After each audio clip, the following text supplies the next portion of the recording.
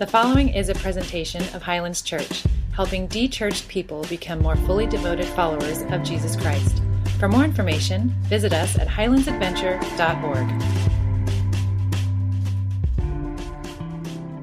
I'm Lyle Schmidt. I'm the transition pastor here at Highlands, and we are on a road trip. And that was a video my son showed me, and I said, "Oh man, I got to find a way to show this on a Sunday morning." The Robin from Reliant. If you ever want to watch that video, he rolls that thing about a dozen times. So it's quite an interesting thing. It's one of those videos that makes you go check the emergency kit in your own car to make sure you're ready if anything somewhat similar like that happens to you. You know, when I started making trips to Highlands, I went and the first thing I did was made sure my AAA card was up to date. And it's helpful when your son worked at AAA, and that's why I get great things like shirts and other things.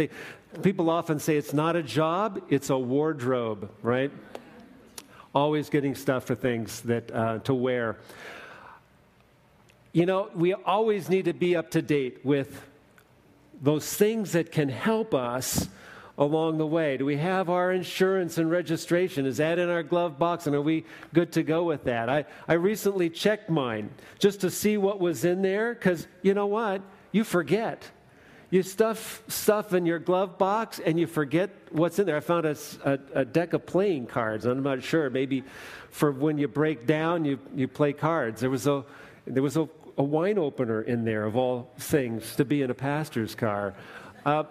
You know, we look and forget, but it's something we should all know what's there that help us along life's journeys, and especially when we're driving long distances. We want to make sure that we have what it takes in order for us to succeed, to get to our destination. That's what was happening in the early church as they began to spread from the area of Palestine out into the world of the first century. They were told by Jesus to go. They were commissioned by him to go. But he knew they could not do it under their own power, under their own skills and abilities. They were just basically a bunch of fishermen. And so he told them, I'm going to give you some resources. I'm going to give you what it takes to have a successful journey, to take this commission and fulfill it successfully. God empowered them, and God empowers us still today. That's why we gather on a Sunday morning, to feel God's presence, to become empowered to face the difficulties of the world around us and the challenges life brings, and to take what God has given us and multiply it out into the lives of others around us. This morning we're looking at the second chapter of Acts. Listen to what the writer has to say about the day of Pentecost. The day of Pentecost is really 50 days after Jesus' resurrection. This is what he says. When the day of Pentecost came, they were all together in one place. Suddenly a sound like the blowing of a violent wind came from the heavens and filled the whole house where they were sitting.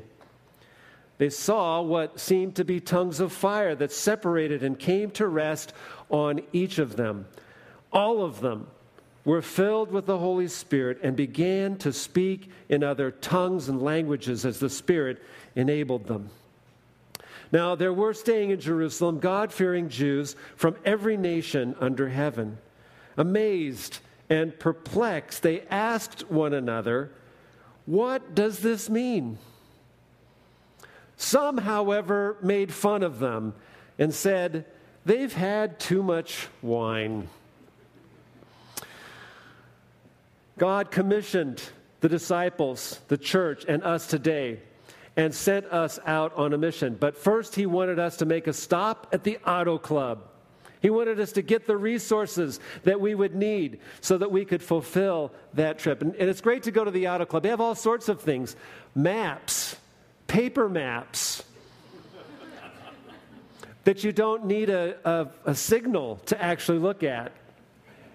but you have to know how to fold them. And if you don't know how to fold them, you can be in real, real big trouble. So they have maps. The other great thing about auto clubs, they have coupons and discount things for various things, especially places like Disneyland or other amusement parks. Great things to get at the auto club.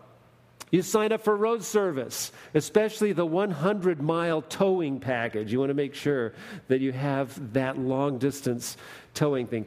Motel information, where to stay and whether they're any good or not, and also discounts on motels as well. Lots of things that when we go on a trip, we make sure we have. We make sure someone else knows where we're going and gives us information and gives us helps. But in the Christian life, so often we tend to want to just do it alone. We think we want to just one person show it. We want to just go on our own, and we don't want anyone to tell us anything or help us. We don't want God, of all people, to pour anything into our lives because he might scare us, and we might be thinking we should be doing something that we're not. God wants us to know that the journey we're on is not one that he just sends us out helplessly to travel, but that he gives us the resources, the power to actually accomplish something, to actually do what he is calling us to do. Now, in that first century, there's lots of things going on in that passage. There's this wind that comes. It seems to come from heaven and fills the house where the disciples are living. The word for wind is pneuma. It's where we get pneumatic tires. And so we also appreciate wind. If we don't have wind in our tires, we're not going too far. We need the wind of God to pour into our lives.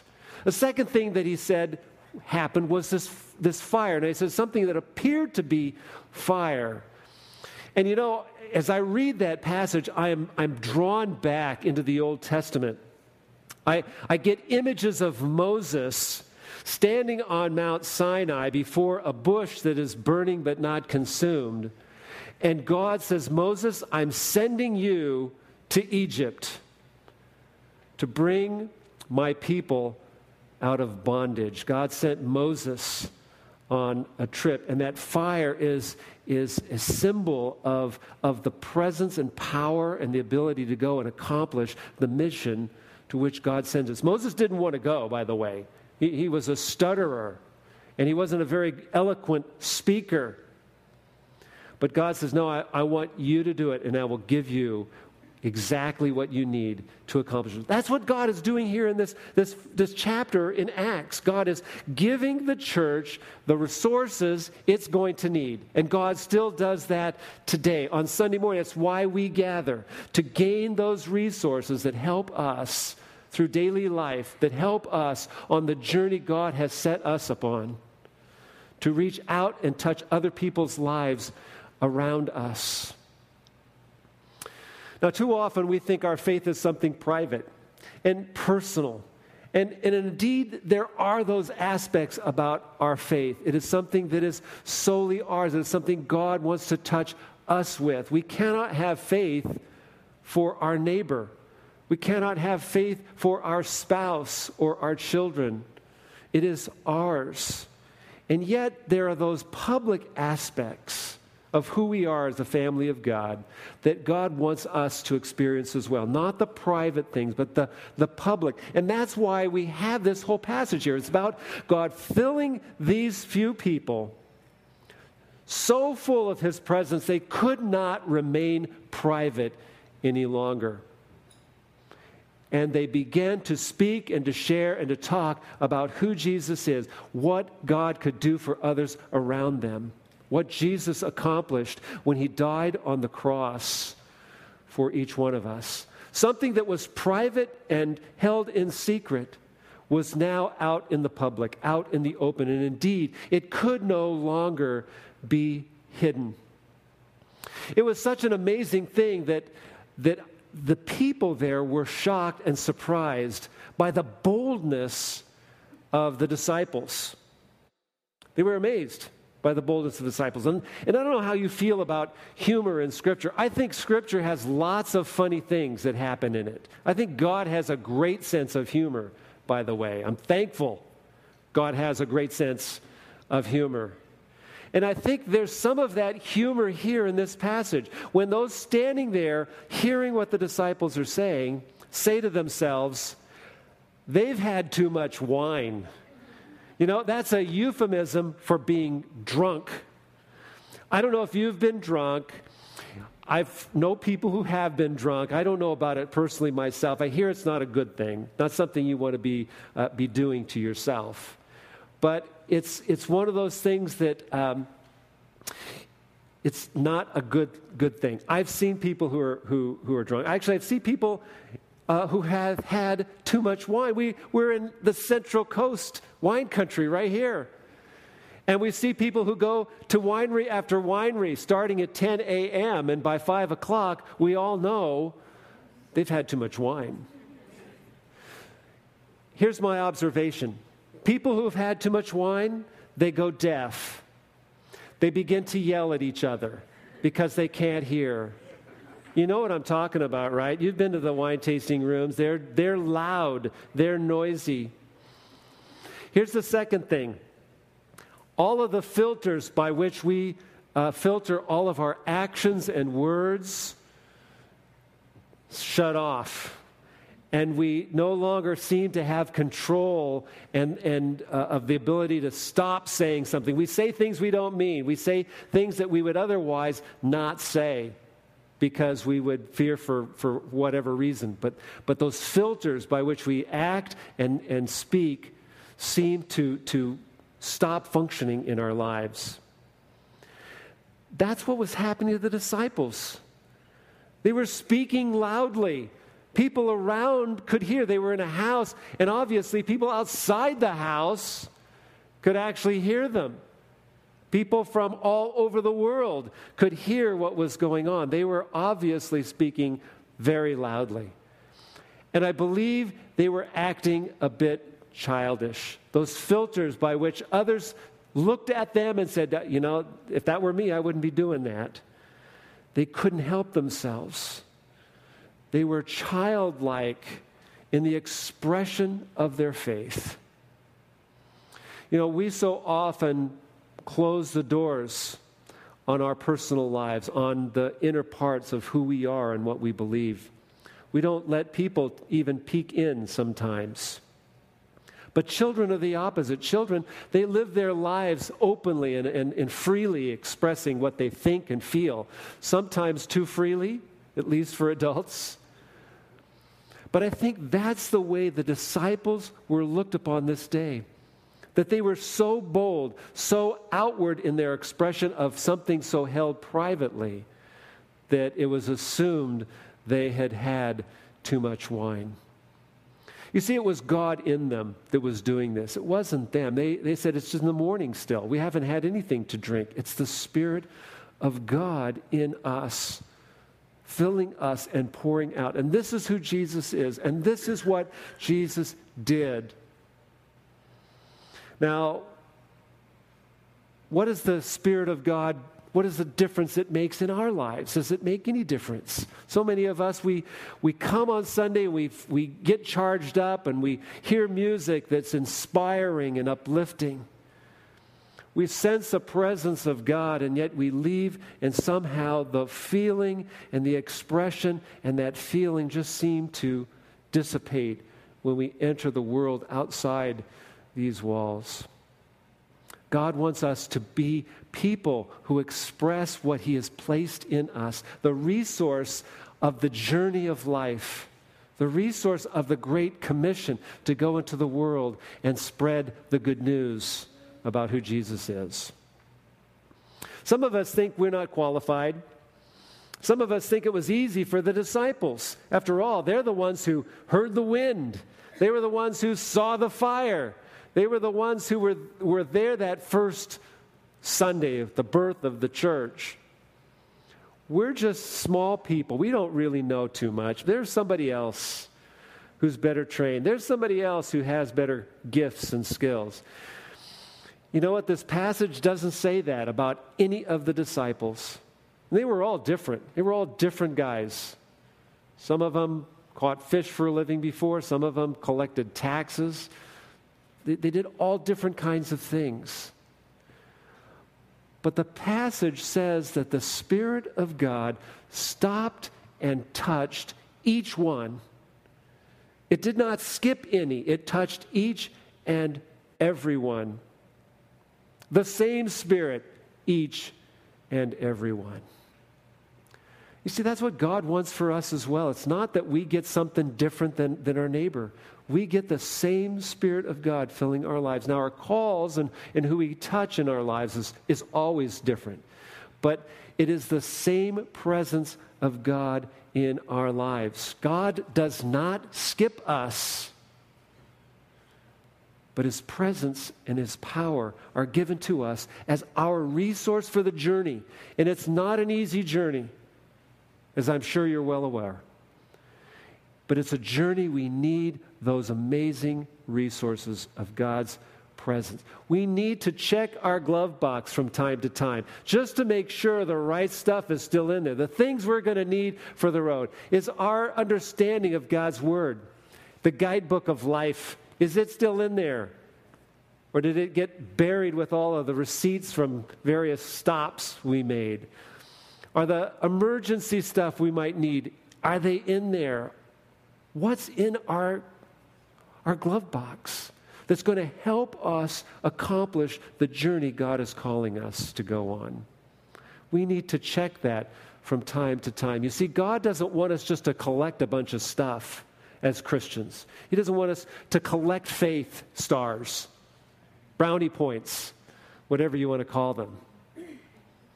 When my kids ask me what they can get me as a present, I always tell them I want a consumable. I don't want something I have to put on the shelf and dust later.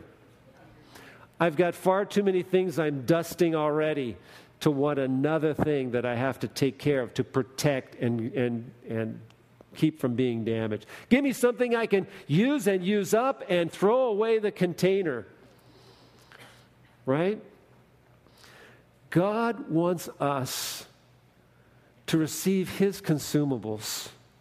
He doesn't give us things so that we can collect them. He gives us things so that we might use them. The church is not a museum. The church is a workshop. It's where we gain the tools and the resources to face life and to succeed, to overcome the difficulties that always come our way.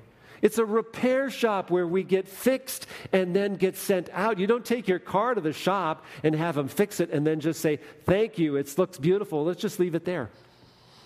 No, we get it fixed so that we can use it. You know, I love to go to car shows, and usually at car shows, if you've ever been, there are signs on these very expensive automobiles. Most of them say, please don't touch, right? As if your fingerprints are somehow going to burn through that expensive paint job that cost more than my first house. You know, I don't like that because I think that those things are much more enjoyable when we do touch them. I was at one car show, and someone had put the sign up on their car, please touch me. What joy that car, that's the car I remember, right? That's the car I remember because I got to touch it. I got to put my hands on it. It was real. It wasn't just something I stood back and looked at and said, my, how nice this person spent all this money fixing this old car. I got to touch it. I got to feel it. I got to, in a way, touch part of my heritage in cars. You know what? That's the way God is with us. God wants to touch us. And He wants to allow us to touch Him, to experience who He is in a real way, in a concrete way. That's what this meal is that we're about to receive. It is the presence of God spiritually. The bread does not change. The juice does not change. But in partaking of this meal, we, in a sense, get to touch the things that God did for us. His body broken, His blood shed, They're not something that just one person gets to taste and eat, and we get to watch. It's something that God has given to each one of us, so that what He has done might be real, that it might be something we sense is not just something out there in cyberspace, but something that touches my heart and my body physically. That's the empowerment of God in our lives, the Spirit poured into us. And that's what gives us the resource to move on, to move forward, to know that what God did was real and that He really loves us and that He wants what's best for us along life's journey. The world is desperate to know these things.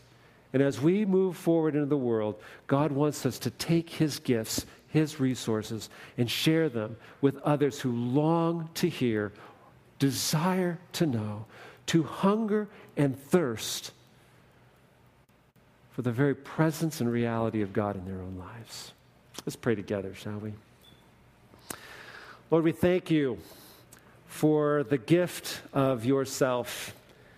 We thank You that You did not hold back in any way from us, but that You gave of Yourself fully. You gave of Your body broken on a cross, dying in our place. That You shed Your blood that we might be washed clean and pure from all that separates us from You. Lord, we thank You for that gift. We thank You that You love us so. Meet us in this hour as we come to Your table. In Christ's name, amen. This has been a presentation of Highlands Church, helping de-churched people become more fully devoted followers of Jesus Christ. For more information, visit us at highlandsadventure.org.